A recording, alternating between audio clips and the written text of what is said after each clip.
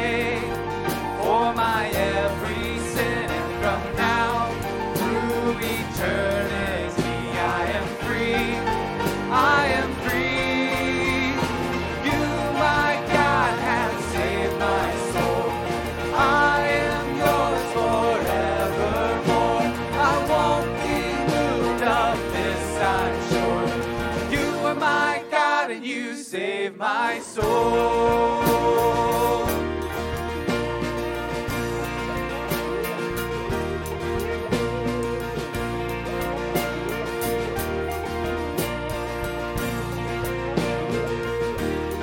What once was dead is now alive.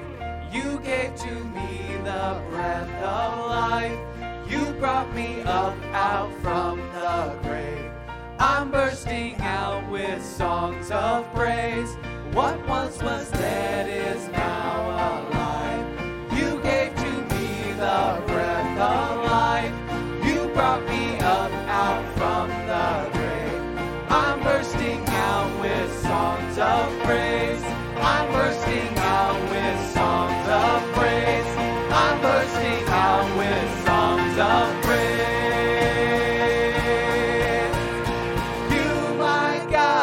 Save my soul. I am yours forevermore. I won't be moved of this, I'm sure. You are my God and you save my soul. You, my God, have saved my soul. I am yours forevermore. I won't be moved of this, I'm sure. You are my God and you save my soul.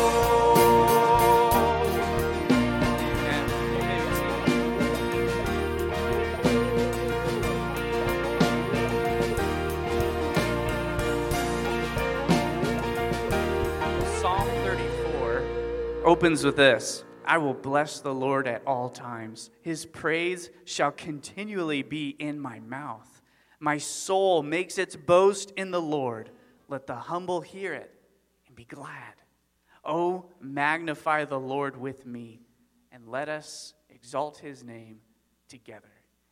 That's what we just did singing that song, and that's what we're going to continue to do this morning, is exalt God's name together because of the riches of his mercy and grace that he's poured out on our lives. And we are so glad that you have chosen to join us this morning in celebrating God together. As we continue to do so, would you please pick up your worship folder? Hopefully you picked one up as you walked in. Inside that worship folder, you'll find all sorts of information about what is currently going on in the church. And then this thing I dropped here on the floor. Yep, there we go. Inside there, you'll find a check-in card. And if you would, it would be really helpful if you just took a quick moment to fill this out. Or if you don't like paper, you can get on your phone and download the Church Center app, and you can fill it out digitally as well. On the back of this card, there's an opportunity for you to list any prayer requests or praises you'd like to share with us, and we consider it a privilege to come alongside you and pray with you throughout the week on whatever is on your heart. So if you would, when you're done at the end of the service, you can slide this card in the either white table at the entrances, and we will collect those at the end. Now, if you're visiting with us this morning, we want to extend a special welcome to you, and we're very glad you're here. And we would encourage you to hold on to this check-in card, and just outside these double doors there's a welcome desk. You may have already walked by it, but if you take this to them at the end of the service, they can answer any questions that you have about the church, and they also have a gift to give to you, and we'd love to just meet you through the welcome desk as well. Well, there is an awesome opportunity coming up for us to reach out and minister and love to our community, and that opportunity comes in the form of MACAfest. So on July 16th, it's a Saturday, there's an opportunity to serve the community. So if you are of high school age or older, you can sign up to serve in the MACAfest food tent. There's lots of different opportunities to serve. You can help grill, serve, be a cashier, or you can bus tables. So lots of different opportunities based on maybe what you have skills doing. And all you have to do is on the back of this check-in card, there's a spot where you can sign up for a time to serve. Also on the church app you can do it, or you can contact the office if you decide a little later to serve. But what an awesome opportunity for us to continue to love our community, to serve, and to put ourselves in situations where we can expose people to the gospel and to get into gospel conversations. So I encourage you guys to prayerfully think about a time where you can serve on that Saturday. Before we continue singing, would you please bow your head with me in prayer? Father, you have shown us your great love, that while we were yet sinners, while we were your enemies, while we were hostile to you, you sent your Son to die on the cross for our sins. You plucked us as a brand from the fire. You have created a new life in us. You have caused us to be born again to a new hope, a living hope. And now we are so certain and sure of our hope and our salvation that you have seated us with Christ in heavenly places, that our spiritual blessings and inheritance are already stored away for us in heaven. We worship you, Lord, for that this morning. We praise you that you have broken the chains and power of sin in our lives, that you have paid the penalty for our sin. You have set us free from guilt. And now we are free to serve you, Lord, with joy and gladness and to make you known among this world. So I pray that you would help us to focus our hearts and minds on you this morning as we sit under your preaching of your word. I pray that you would transform us, and I pray that you would help us to sing out freely as we sing to you and as we sing to one another the wonderful truths of your word. We ask for your blessing over this time in Jesus' name. Amen. Well, before I ask you to stand, I want to tell you we're going to sing a new song this morning. It's called Never Cease to Praise. And the words are so rich in this song, but it really captures the essence of what we're studying in Ephesians. It's our heart's desire to never cease to praise God for everything that he's done. But as we continue to build up the body, as we continue to encourage one another, this song really helps us remind us that this is something we're doing together. That being a Christian is not something you can do by yourself.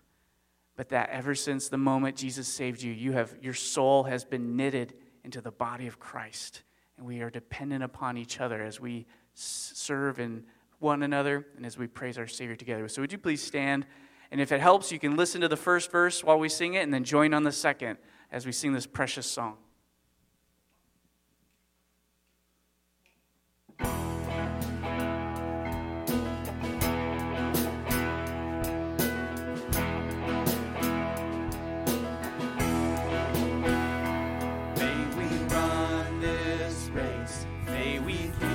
The faith, may our eyes be fixed on Jesus, that will not lose heart in our struggle with sin, and through suffering no endurance.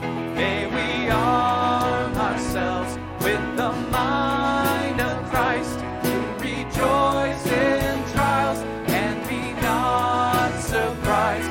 May our hearts be so consumed by you that we never cease to praise.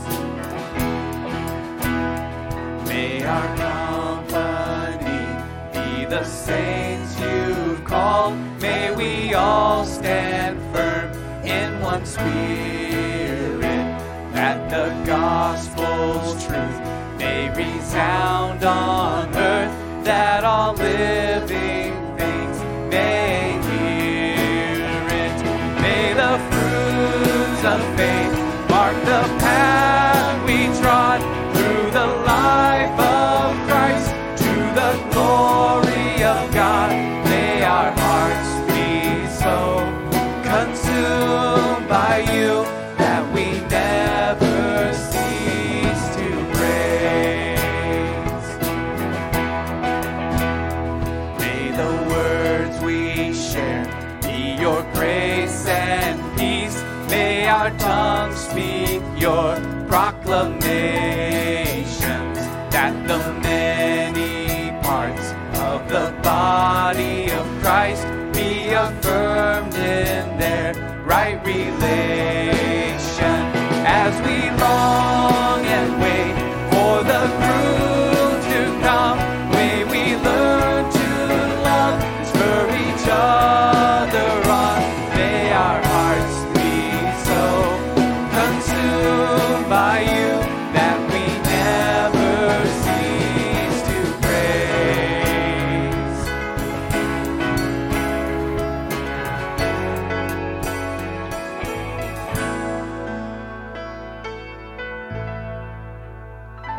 When that day arrives and the race is won, when our griefs give way to deliverance, we will fully know, as we're fully known, all our groans will end as new songs begin, and a multitude from every tribe and tongue, wearing robes of white, will stand before your throne, and our hearts will be so consumed by you that we'll never cease to praise.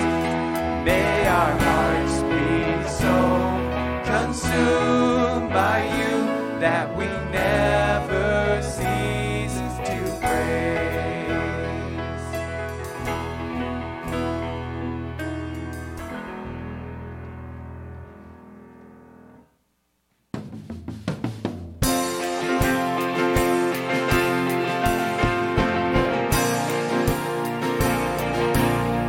What is our hope in life and death?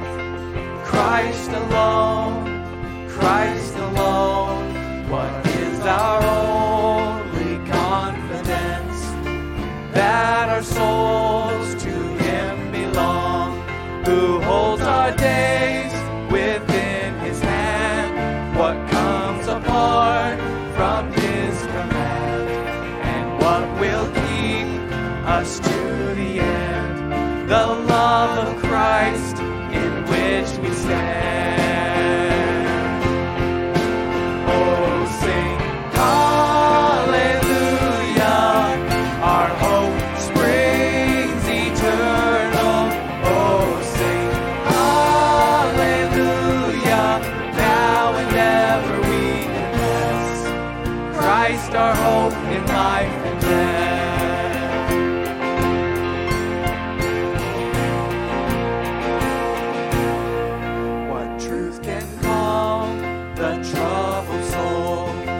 God is good, God is good. Where is His grace and goodness known? In our great Redeemer's blood, who holds our faith when fears arise, who stands above the stormy trial, who sends the waves that bring us nigh unto the shore, the rock of Christ. Oh, sing hallelujah, our hope springs eternal. Oh, sing hallelujah, now and ever we confess Christ our hope in life and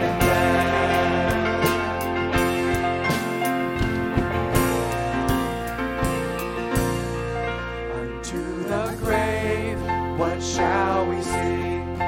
Christ He lives, Christ He lives, and what reward will heaven bring? Everlasting life with Him, there we will rise to meet the Lord, then sin and death will be destroyed, and we will feast in endless joy when Christ is ours forevermore. Oh, sing hallelujah, our hope springs eternal. Oh, sing hallelujah, now and ever we confess Christ our hope in life and death.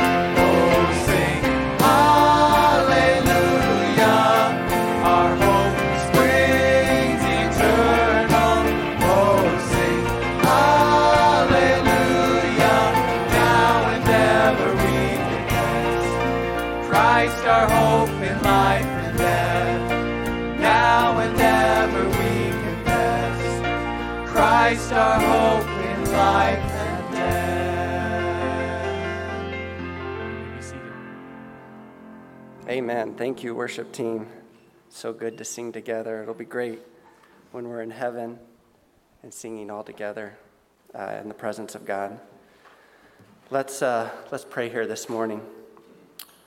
Lord, we thank you for today, and we're thankful that we can come together and worship, that we can study your word, and what a privilege that is, that we know what it is, and that we can honor you by following it. Lord, we look to you this morning.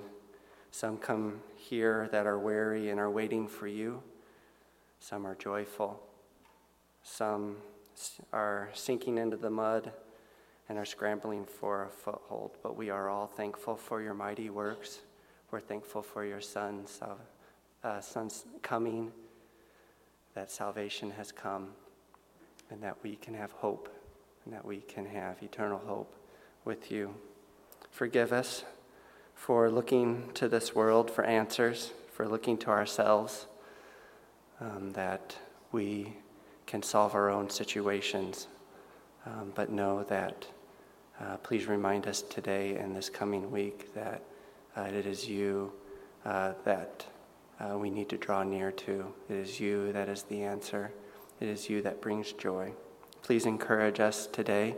Please help us to encourage one another, that we will love one another, that we will lift one another up, that we will hold one another up as we draw near to you. We're thankful for this summer. Give this summer an opportunity that we can glorify you through VBS, whether that's here or at Goodfield, and also the MacaFest.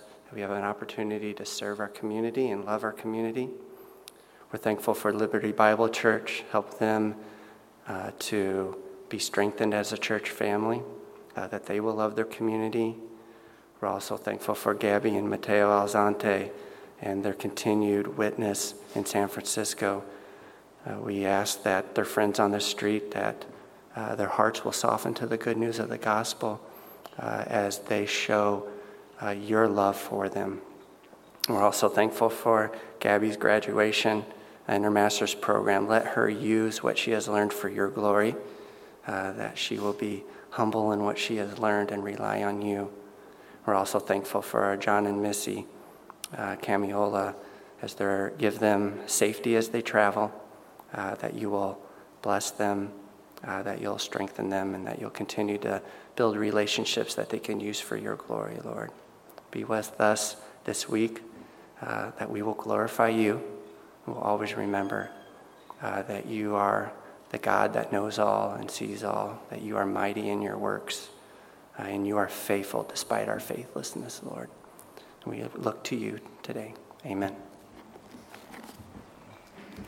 Would you please, if you're able, stand with us one more time as we sing this song that is a prayer that God would prepare our hearts to be transformed by the preaching of his word.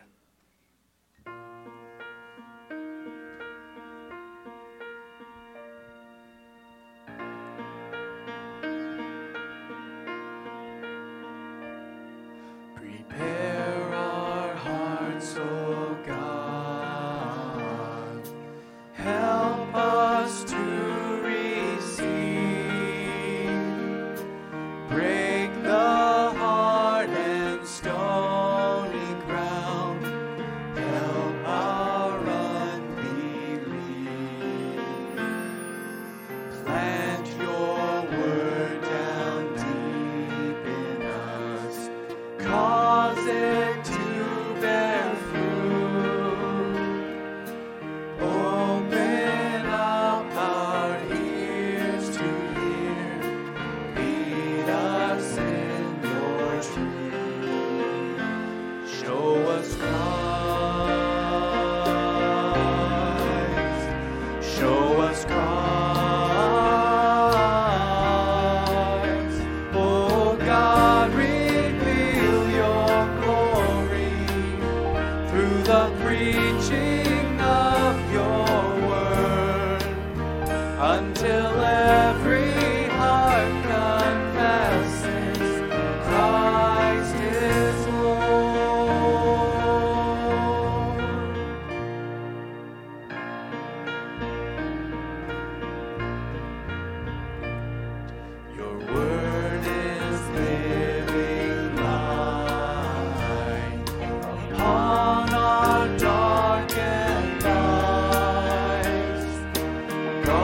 guides us through temptations, makes the simple wise. Your food is food for famished ones, freedom for the slave, riches for the needy soul. Come speak to us today. Show us Christ. Show us Christ. Oh God, reveal your glory through the preaching of your word, until every heart confesses Christ is Lord. Where else can we go, Lord? Where else can we go? You have the words of eternal life.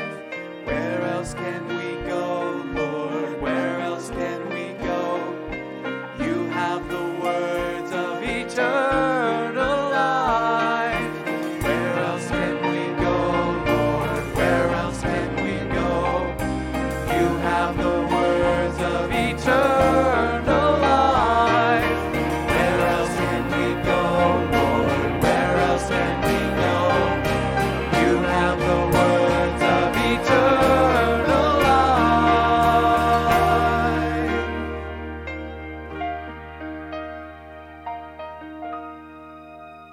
Show us Christ.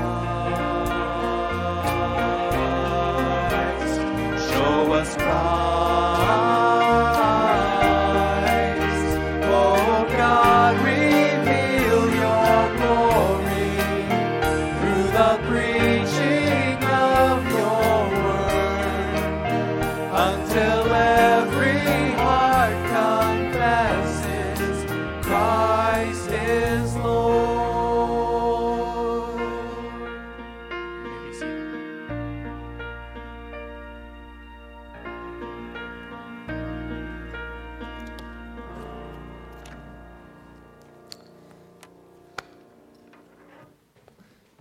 Thank you to the worship team for leading us so faithfully there. That final song is it's a prayer. It is a prayer that asks for God to make himself clear to us through the preaching of his word. Preaching is a weird thing, right? You sit and you listen. You think about all the ways that you sit and you listen to things in this world. You sit in front of television programs or news shows, whatever it may be.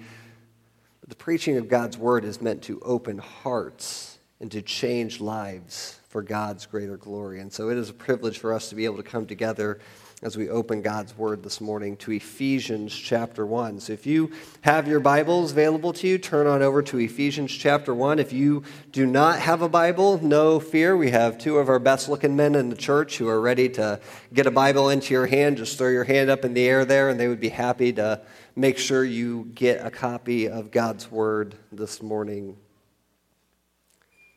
Are you thankful that we have a God who has made himself known to us? That we can obviously certainly know something about God when we look outside and we see the beauty of creation, or when we look and study the complexity of the human nature. But it's only through this book that sits in your lap this morning that we can actually truly know God.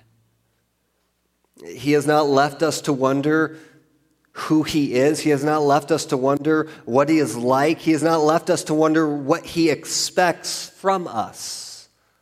No, he has clearly made it known to us today, and it is our desire to better know more of him as we come to his word this morning. Over the last several weeks, we've had the privilege to really launch into this new study here in the book of Ephesians. We've covered the majority of chapter 1.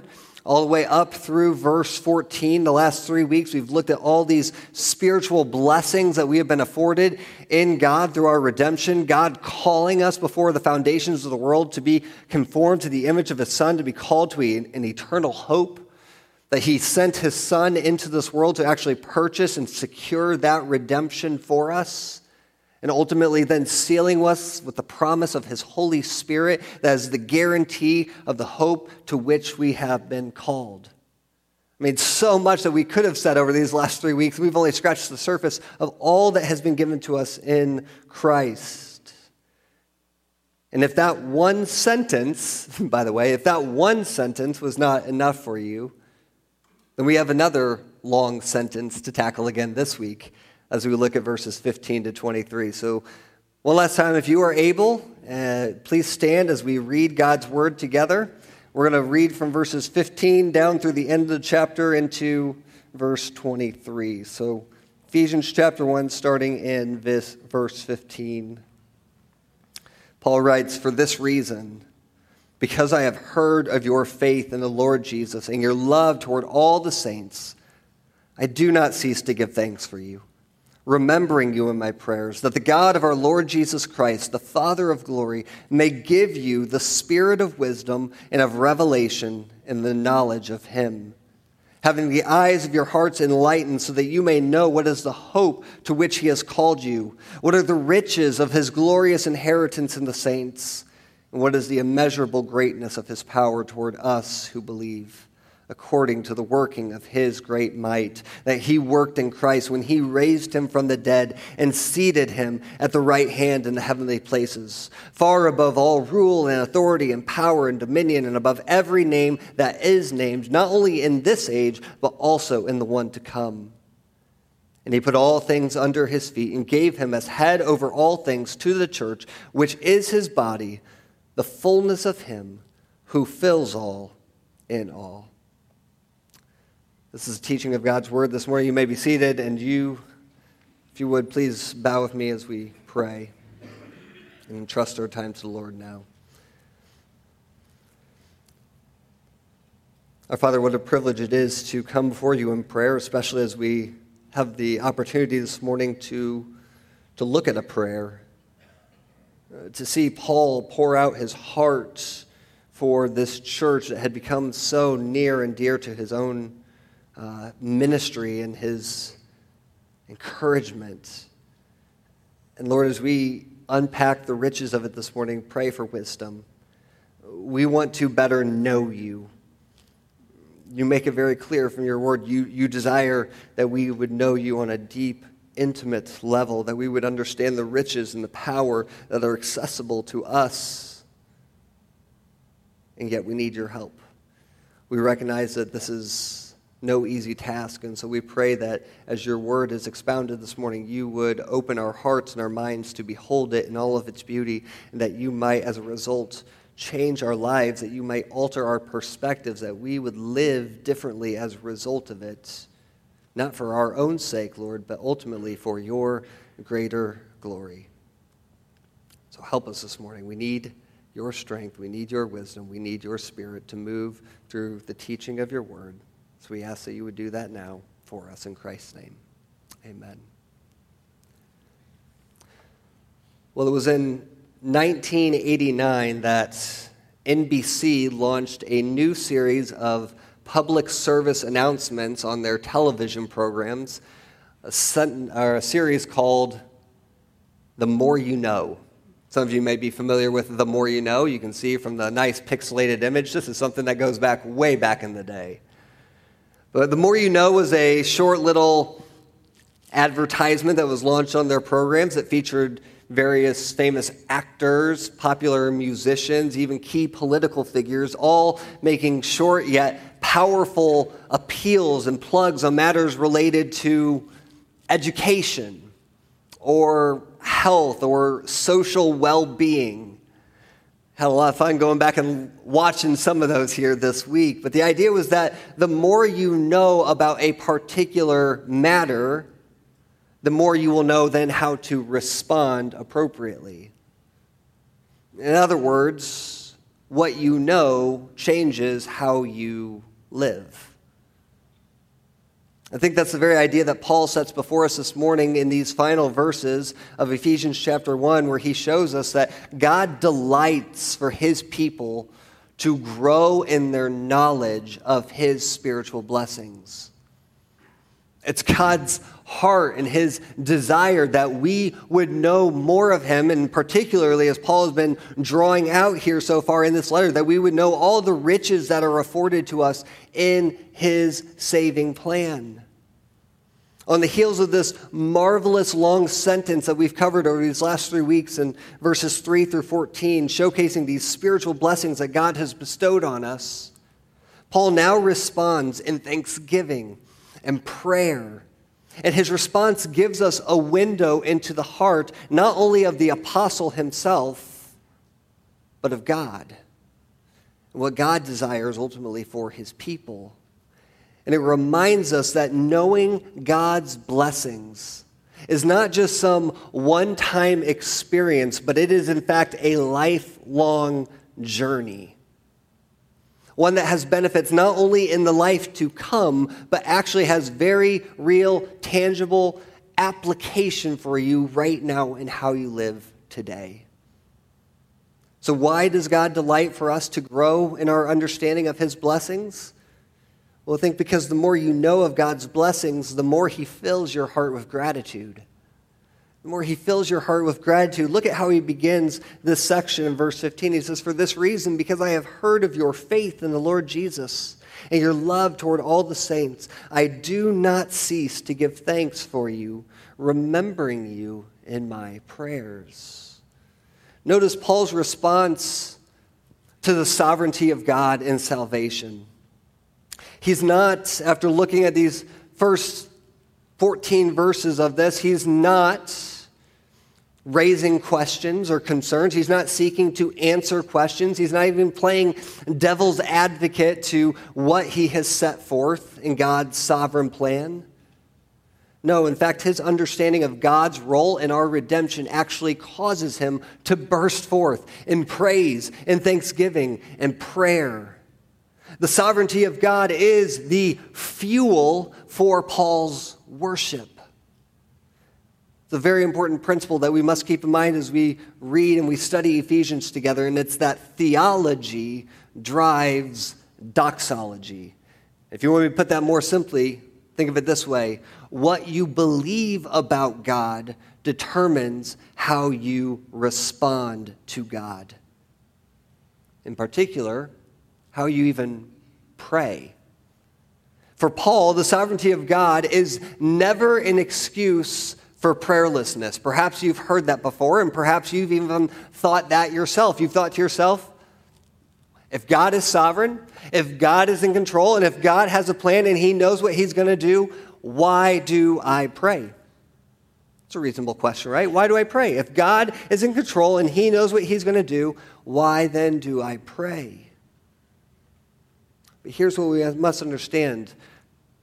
The sovereignty of God and the responsibility of prayer are never pitted against each other in the Bible.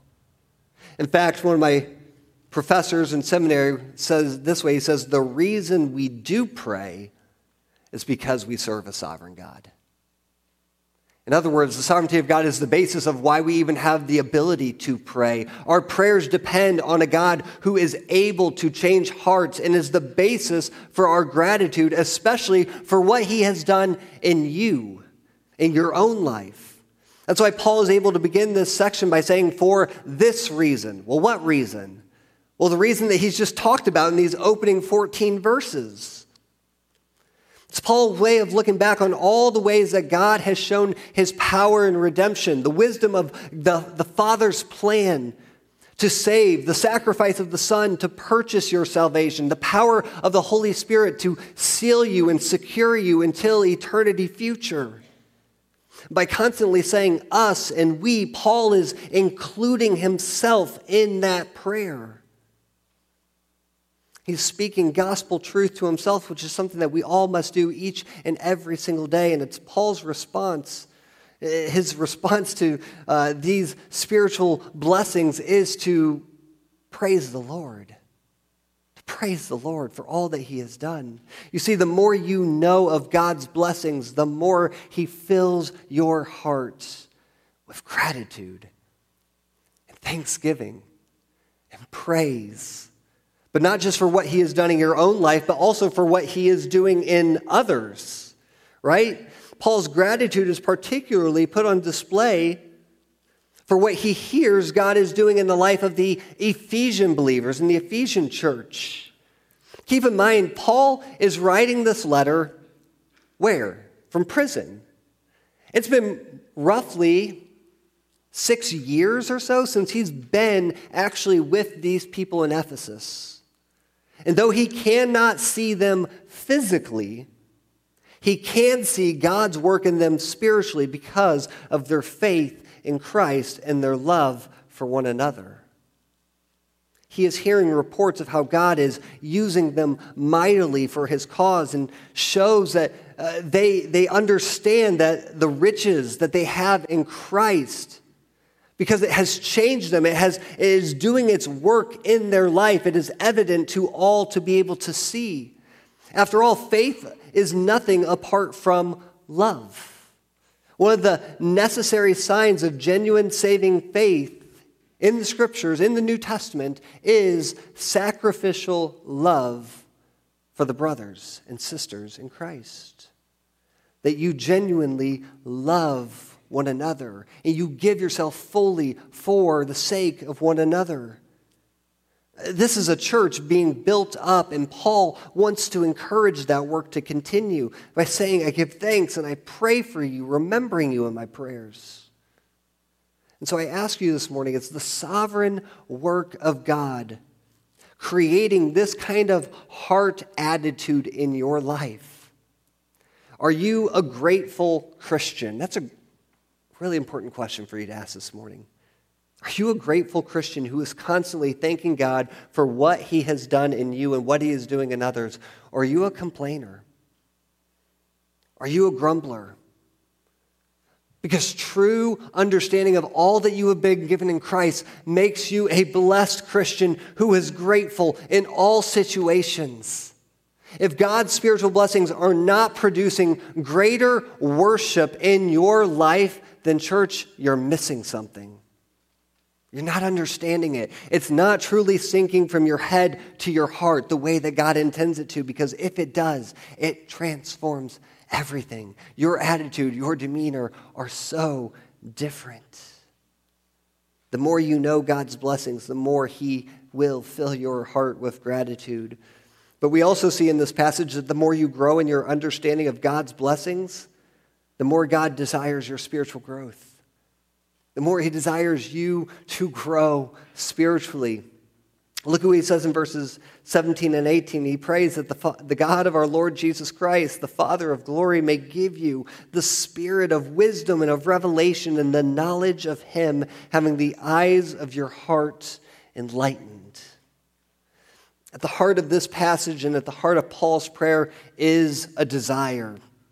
It's a desire rooted in something that God alone, the Father of glory as he describes him here, can provide. What is it? It's a growing knowledge of God himself. That God delights for us to know more of himself so that you might rest in his sufficiency. So you might rest in his sufficiency. Paul prays here that God will grant the Ephesian believers a spirit of wisdom and of revelation in the knowledge of God. And so to be clear, he has already given him or has given them that Holy Spirit, right? The Holy Spirit does bring insight and clarity to the things of Scripture. And so by praying this, Paul is not asking God to give them something that they do not already have. No, he's asking that God would continue to show them all that they have been afforded and all that they have already been given in Christ. Because you see, we're so prone to forget, aren't we? So prone to let what is available to us go overlooked. I read the story this week of William Randolph Hearst. William Randolph Hearst was an American businessman in the early 1900s. He was a guy who owned a extensive collection of artwork. and beautiful pieces from around the world. And he was reading about this most beautiful, most magnificent piece of artwork that he realized he must have. He needed to have it. And so he commissioned several investigators and people to go out into the world and to find this piece of art so that he might add it to his collection and he might be able to treasure it for what it is. Months and months went on, and eventually these guys came back to him, and the lead guy gave him a report, and you know what he told William Randolph Hearst? He says, "Sir, this piece of art that we've been searching for, you already own it. It's actually in one of your warehouses stored away, not being used." It's tragic that many Christians are often on a quest for something more when they have already been given everything that they need in Christ.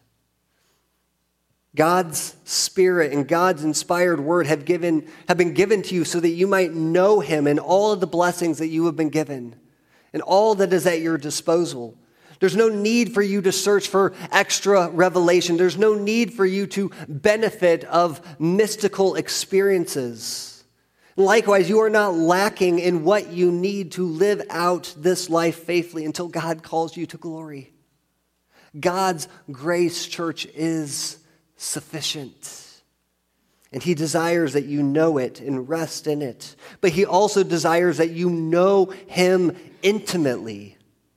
Not that you rest just in him sufficiently, but that you would know him intimately. James Montgomery Boyce was once asked by some college students, what is the most significant issue facing the church today? You know what Boyce's response to these college students was? He said this, "I think that the greatest need of the evangelical church today is for professing Christians to really know God." Isn't that interesting? The most pressing issue was not anything cultural. It was not anything out there. It was that believers in Christ, evangelical Christians who have put their faith in Christ, would really know God. Church, God's desire for you is not that you would just know facts about him. He's not worried that you have a working knowledge of systematic theology. His desire is not that you are able to have all the right answers so that you're able to pass your biblical counselor's exam. Children in here this morning, kids, those of you who are in Awana, God's great desire for you is not that you memorize the most Awana verses. God's great desire for each of you is that you would know him. That you would know him. Not just intellectually, but relationally, personally. That you love the one who has saved your soul. That you might better know all that he has given to you in Christ. That, church, you would know that God's great desire for you is that you walk with him. And the more you know this, the more God shapes then the way that you pray. And specifically the way that you pray for others. This is what Paul writes about here in verses 18 to 23. And this is an important principle that we see from Paul's prayer for the Ephesians here. Having been filled with gospel gratitude and understanding God's great desire for his people, Paul better knows now how he prays for these people.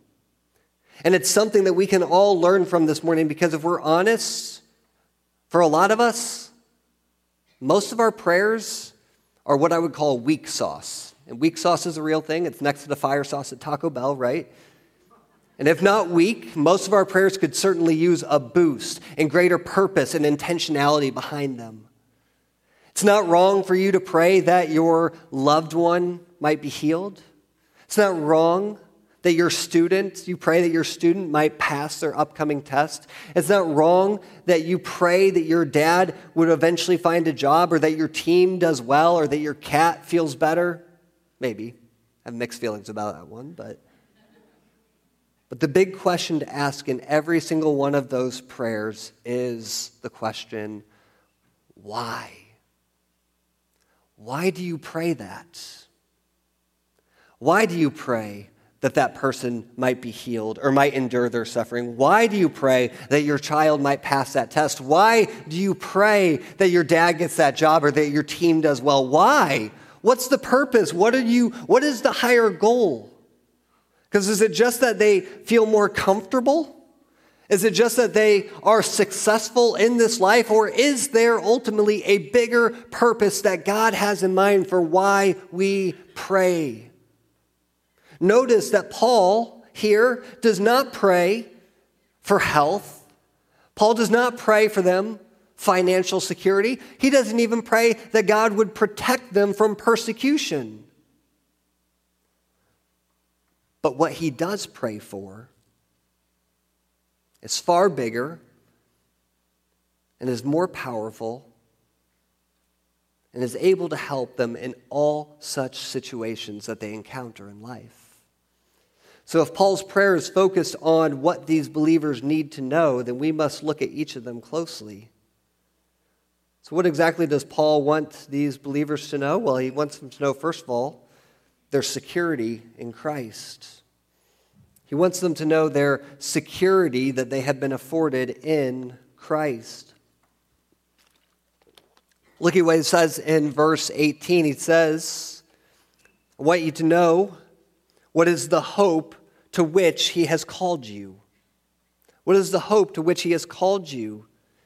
By having God open the eyes of their heart, Paul prays that they might comprehend what is the depth of their calling. What is this calling? What is this that he's speaking of here? Well, this is that divine call to salvation that we talked about back in verses 3 through 6. He wants them to understand their salvation all the more because when they do, it produces an important side effect. Hope. Produces the result of hope. But this hope is not wishful thinking as we think of hope often in our culture. We think of hope as, well, man, I hope this works out in the end. I hope this works out in our favor. That's not the type of hope that the Bible speaks of. No, this hope is grounded in assurance. The assurance that God will see us through to the end. That he who began a good work in you will bring it to completion, Philippians 1:6. That if God is for us, who can ultimately be against us, Romans 8. This is a prayer here of perseverance to the end, no matter what we face. And we can be reminded of what we are ultimately called to. And so think about the way that this transforms the prayers that you offer up, especially for those who are sick and suffering. That God would fill their minds with this eternal hope for which they have been called. It's not wrong, again, to pray that God would bring them healing, but in the midst of the trial, that they might know the hope to which he has called them. And the hope to which he has called them is not the hope in this life, but in the life to come.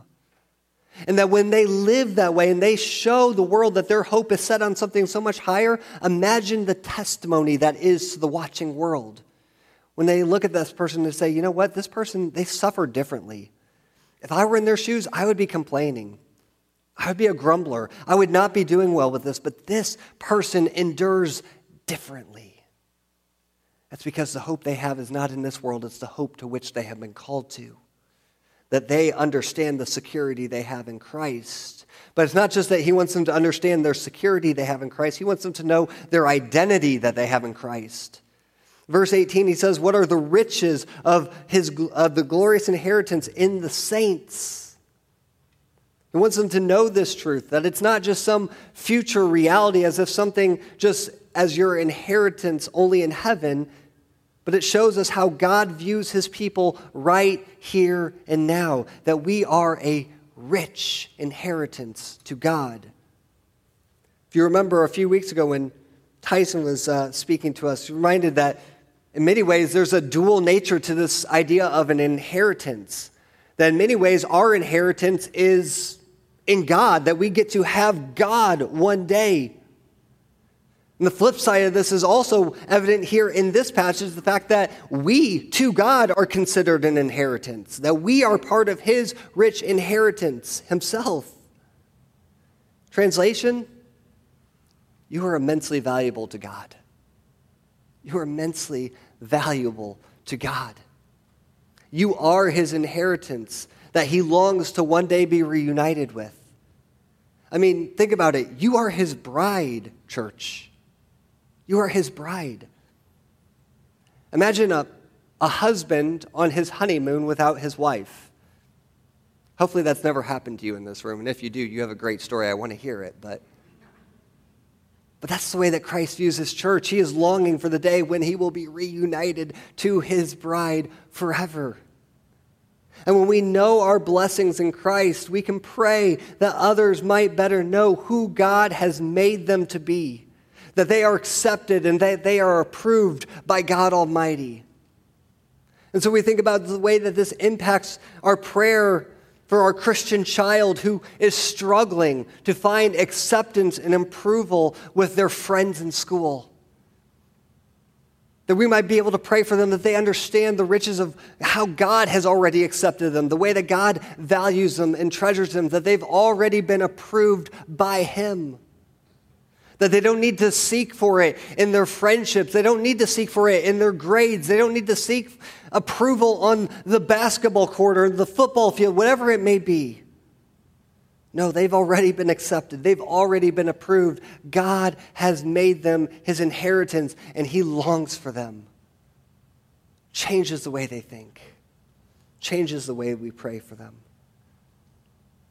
It changes not only the fact that we want people to know their security in Christ and their identity in Christ, we also want them to know their ability in Christ. We want them to know how they can actually live with power here and now. Verse 19 speaks about what is the immeasurable greatness of his power toward us, listen church, toward us who believe. In other words, he wants us to know that there is a power that is available to each and every one of us who have put our faith in him. Paul's final expression of prayer is that the Ephesian believers know the full power of God that has been made available to them. And verse 19 is such an interesting verse. Listen to the way he describes this here. What is the immeasurable greatness of his power toward us who believe, according to the working of his great might? Now, that sentence, you wouldn't know it, but there are 4 different terms that Paul is using in that single sentence alone to describe power. Each of them kind of showing it's not trying to show nuances, but trying to show the full facet of power that is available to us. He uses all these different terms. He uses a term that just means power in general. It's a word that means we have the ability to do something. The word might, which means dominion or mastery. The word great, which describes inherent strength. And that word working, which is actually a word from which we get energy. It's power in actual operation. So to give you an idea of just exactly what Paul's doing with using all these terminology here, let's think about this from those of you who work for Caterpillar, because I know we got a lot of cat people in here. I was doing some studying here this week. The Cat 11 TCD bulldozer. This is ranked as the number 3 largest bulldozer in the world. This thing is massive, stands 15 feet high, 35 feet long, weighing 112 tons. 913 horsepower engine. I'm acting like I know all this stuff, but this is all just my research. And a blade that scooped there, nearly 22 feet long and 9.5 feet tall, capable of moving 43 cubic meters of dirt at once. I don't actually know what that looks like, but I know one thing, that's a lot of dirt. Think about this in terms of how Paul is describing the power of God. You know just from your knowledge of bulldozers that bulldozers are powerful. That's one type of power. But by looking at this bulldozer here, you sense, just by looking at it, that it has great power. It has the ability to do great things. But when somebody jumps into that driver's seat and it roars up that engine and you begin to see it move and hear that engine roar, you get a greater inherent sense that this thing is powerful beyond belief. But it's only when you see this bulldozer come knocking through this wall over here that you fully understand this thing is powerful. The Cat 11 TCD bulldozer has amazing power. And yet it is nothing compared to the power available to those who believe in the Lord Jesus Christ. How powerful is it? Paul gives us 4 examples of it in these verses. In verse 20, it's the same power that raised Jesus from the dead. Verses 20 to 21, it's the same power that seated Jesus in the heavens. Verses 21 to 22, it's the same power that put Jesus over all things. In verses 22 to 23, it's the same power that unites Jesus with his church. And if time allowed, we'd look at each of these in greater detail, but for the sake of clarity, let's sum up this power in 2 very practical ways for those of us who believe. First, it's the power to overcome. It's the power to overcome. Resurrection power in particular is victory power. I think we best see this on display in 1 Peter chapter 1, verses 3 through 5, where Peter writes, "Blessed be the God and Father of our Lord Jesus Christ. According to his great mercy, he has caused us to be born again to a living hope through the resurrection of Jesus Christ from the dead, to an inheritance that is imperishable, undefiled, and unfading, kept in heaven for those of you who believe, and who by God's power are being guarded through faith for a salvation ready to be revealed in the last time." How powerful is this power? Well, guess what? It's the same power that raised your dead soul to life, that caused you to be born again. It is the power that gives you the ability to battle and to overcome the temptations of the evil one. For greater is he who is in you, church, than he who is in the world. And it is the very power that guarantees your life is not in vain, but that you too will one day be resurrected and that you will live forever with God. That's overcoming power. It's the assurance that God will make an end to all things, a right end. He will make it all right in the end, which includes triumphing over the enemies in this world. All rule, all authority that sets itself up against the authority of Christ. And the good news for us, Christians, is that God gives us the game plan to help us know a very important truth. He wins in the end. He wins. And you can know that. And yet so often we don't live that way. We don't live as if we don't understand what the end goal is for God. And he has assured us he has the end in mind. And so this helps us pray better for the believers who are struggling with temptation, for the believer who is setting his hope more on the things in this world than in the life to come, to remind them that God has it all in mind. That he has the power to overcome every evil system that exists here and now, and that he is able to bring you through to the very end. That you yourself will be a conqueror. You yourself will be an overcomer in Christ. It's not just the power to overcome, it's also the power to obey. The power to obey. This power helps us recognize the rule and authority of Jesus over us, that he is seated high above all rulers and authorities and powers and names. You have to think about the Ephesian context here. This was a group of people that worshiped all kinds of foreign deities, the god Artemis. They had them in mind here with these terms, supernatural or demonic powers. When we think about in our culture, in our context, we can think of governing authorities or charismatic leaders or even the influence that our peers have over us. But God has shown Christ to be worthy and more powerful than all. That his voice is the ultimate voice that matters for us to submit to. And it culminates in verses 22 and 23 in its most practical application for this letter, as Christ is given as head to the body, the church, which he fills up. Simply put, he is her authority. And his authority, church, listen to me, his authority for you, it's a good authority. Do not look at God with skepticism. Do not look at his word with hesitation as if he does not have your best interests in mind. God's authority is good. And we are reminded in 2 Peter 1:3 that his divine power has given us everything that we need for life and godliness. And so we can pray that believers might walk in obedience to Christ, that they might know his good authority for their lives, and that they might ultimately walk worthy of the calling to which they have been called. So as we think about all that Paul has laid before us this morning, we ask ourselves, what do we do with this? I believe that Paul's call for us this morning is that we would pray. And specifically, that we would pray that God would build up our local church body in the knowledge of himself. You see, the more Newcastle Bible Church understands the riches that we have been afforded in God, the more God will cause us to grow deeper and reach farther for his greater glory. And so, church, we must pray. We must pray.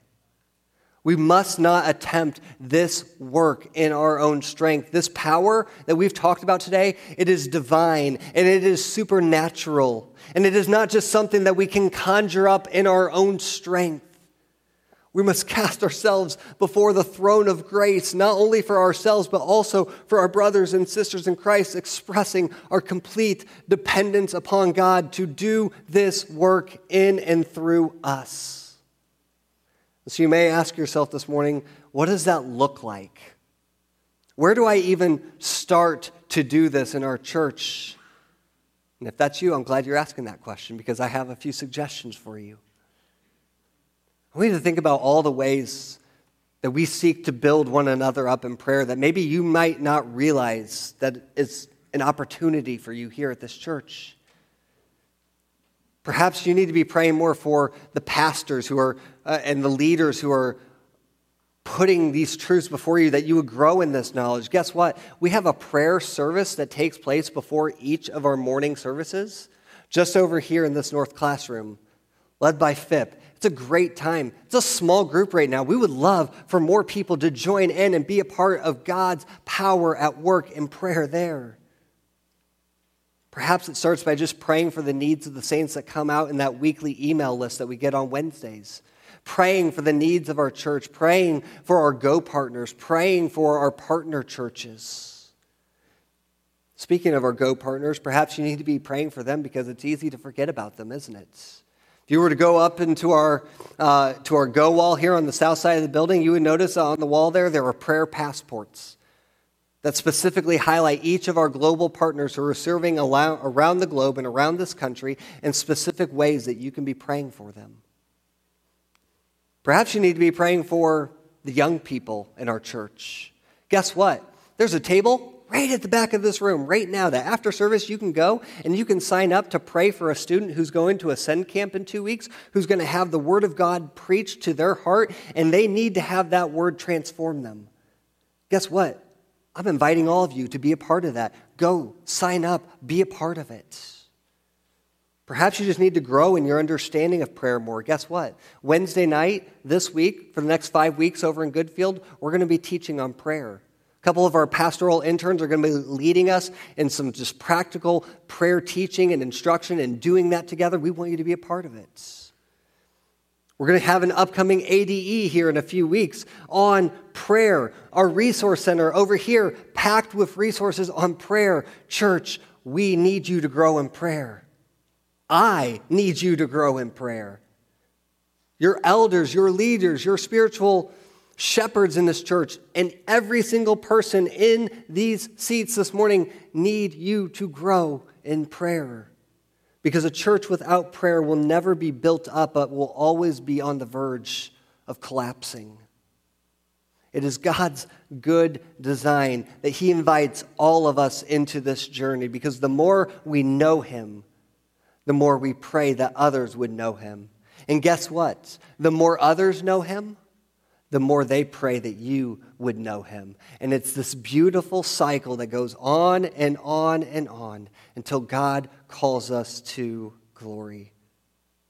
It is the way that God builds up the body for our own good and for his greater glory.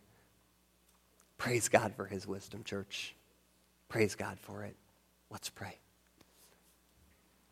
Our Father, as we come again before you now, we are reminded of our complete dependence upon you, because you are the source of all wisdom. You are the source of all hope. You are the source, Lord, of all power that is able to transform Newcastle Bible Church, not for our own glory, but, Lord, ultimately for your glory, for your name's sake. Father, too many of us have grown content to just live in the church and relate to you in a superficial level. And it's my prayer now that as your word is laid bare before their hearts, that you would stir in our people a greater desire to know you, and that as a result of it, they would seek to lift one another up in prayer. That all of us as a church, as a body that represents you here in this world, Lord, we would grow, and we would live, and we would hope, and we would encourage, and we would live differently, that others might see that you are a God who is worthy to be praised. Great is your name, O Lord, and greatly to be praised. And it's in that great name that we pray now. Amen. Well, we've been singing a couple songs this morning that are prayers, and so it'd be fitting to end the service after a sermon like that with a song that's a prayer. And as we sing, Be Thou My Vision, we're asking the Lord to be the consuming center of all our thoughts and everything we do in life. But as we sing it and pray for it ourselves, I want you to sing this song with everyone else in the church in mind as well. That you're singing not just to God, but we sing hymn songs and spiritual songs to one another, exhorting each other, encouraging each other, so that we can rejoice together when God is our consuming mindset in life. So if you're able, please stand with us as we sing, Be Thou My Vision.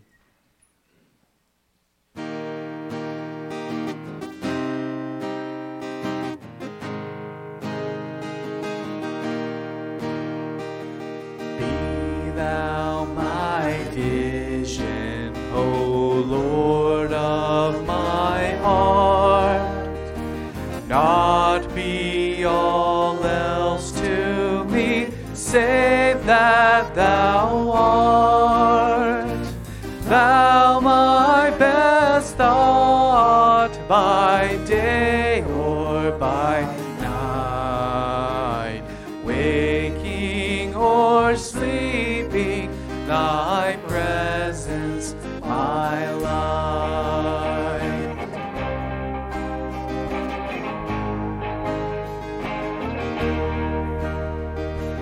Be thou my wisdom, be thou my true word, I ever with thee and thou with me, Lord.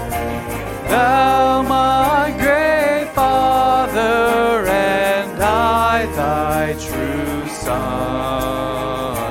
Thou in me dwelling, and I with thee one.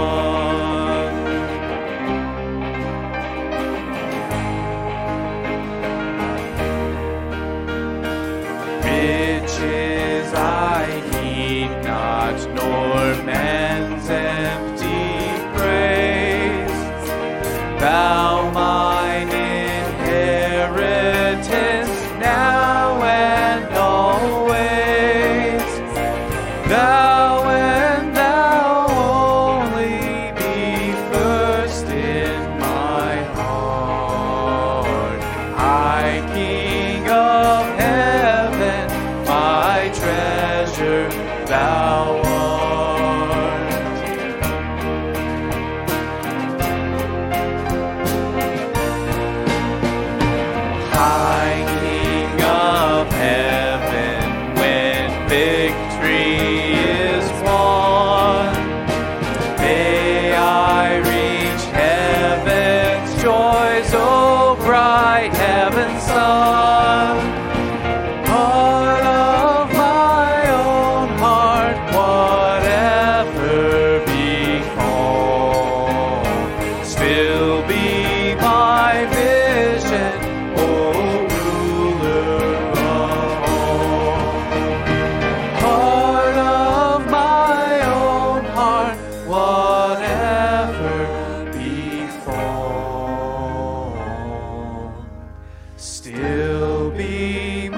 my vision, O ruler of all.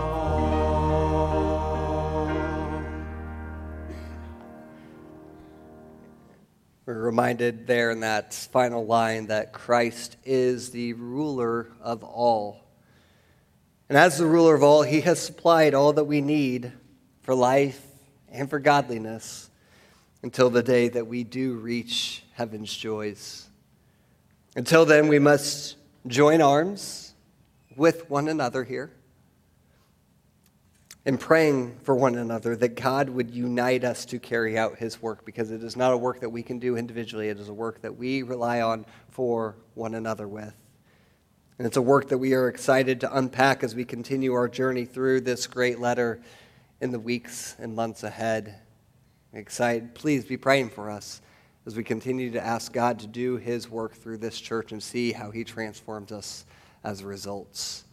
And so as we conclude our time, it's appropriate that we pray together. We will pray out our benediction here from Ephesians chapter 3, verses 20 to 21, which is a perfect, fitting benediction for us as we contemplate all that we've learned this morning. So would you pray this with me?